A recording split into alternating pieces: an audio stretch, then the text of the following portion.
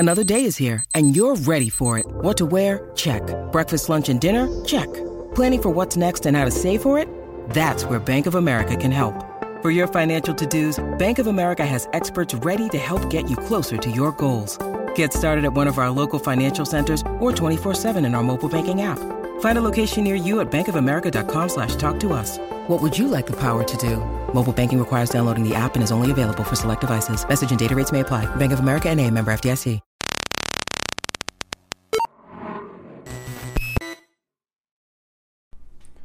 Hey guys, ECRG here, back with another episode. Today we're going to be talking about the downsides of being too good in clinical research. Believe it or not, there are actual downsides of being the best or too good at your job in clinical research, and we're going to go over those. But first, this is actually a sponsored video. So the sponsor of today's video is by a company called Pop Voice. They reached out to me a few days ago and sent me a lavalier microphone actually. So that's what I'm recording this on right now. And I gladly accepted because one of the things I'm going to be doing in the future on this channel is doing a lot more in the field footage. So we're going to have some actual live in the field footage coming. A little bit more vlog style, we'll do that. And then possibly some interviews. So I thought this would be a good opportunity to partner with them for this video because eventually I'm going to be doing some interviews.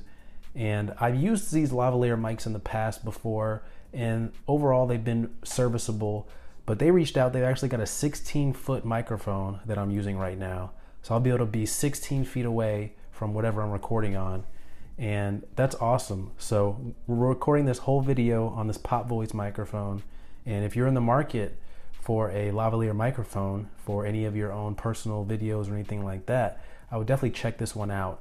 It's not too expensive. And as you can tell right now, the audio quality is pretty good. So that's what we'll be recording on today.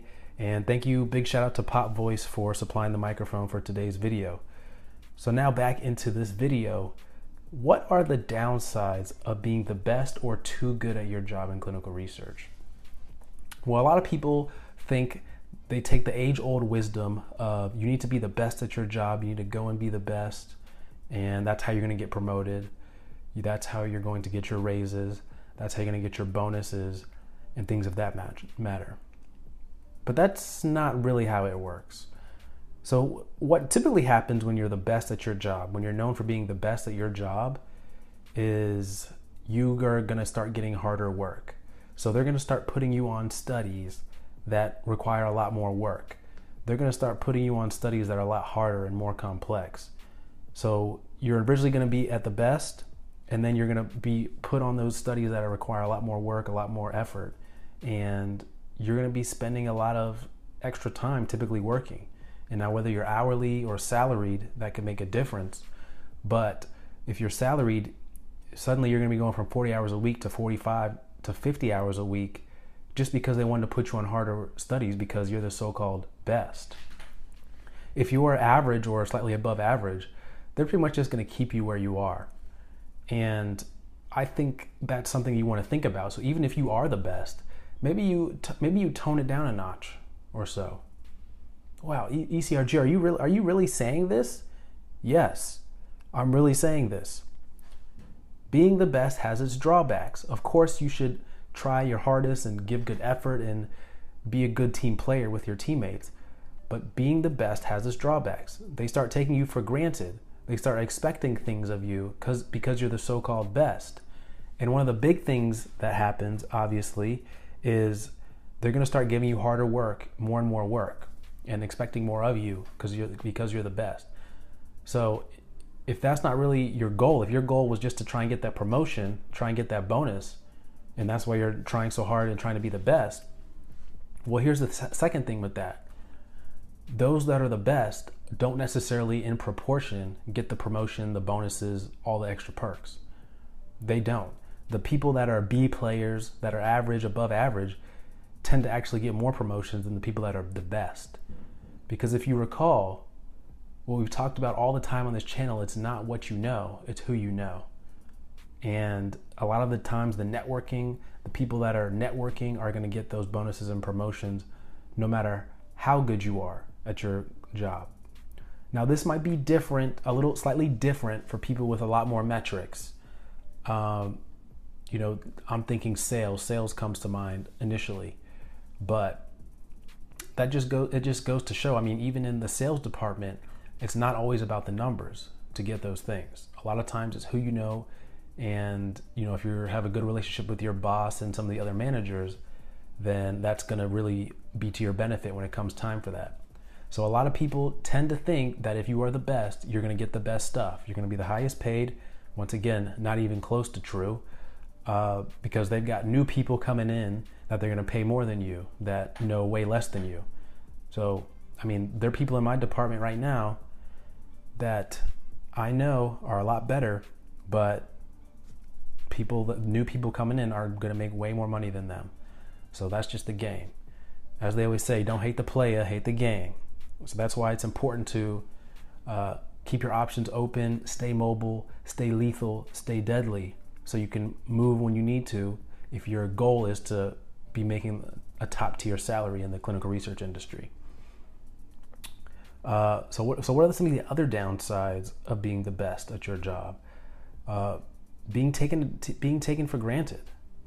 One thing that's going to happen is they're just going to expect these things of you.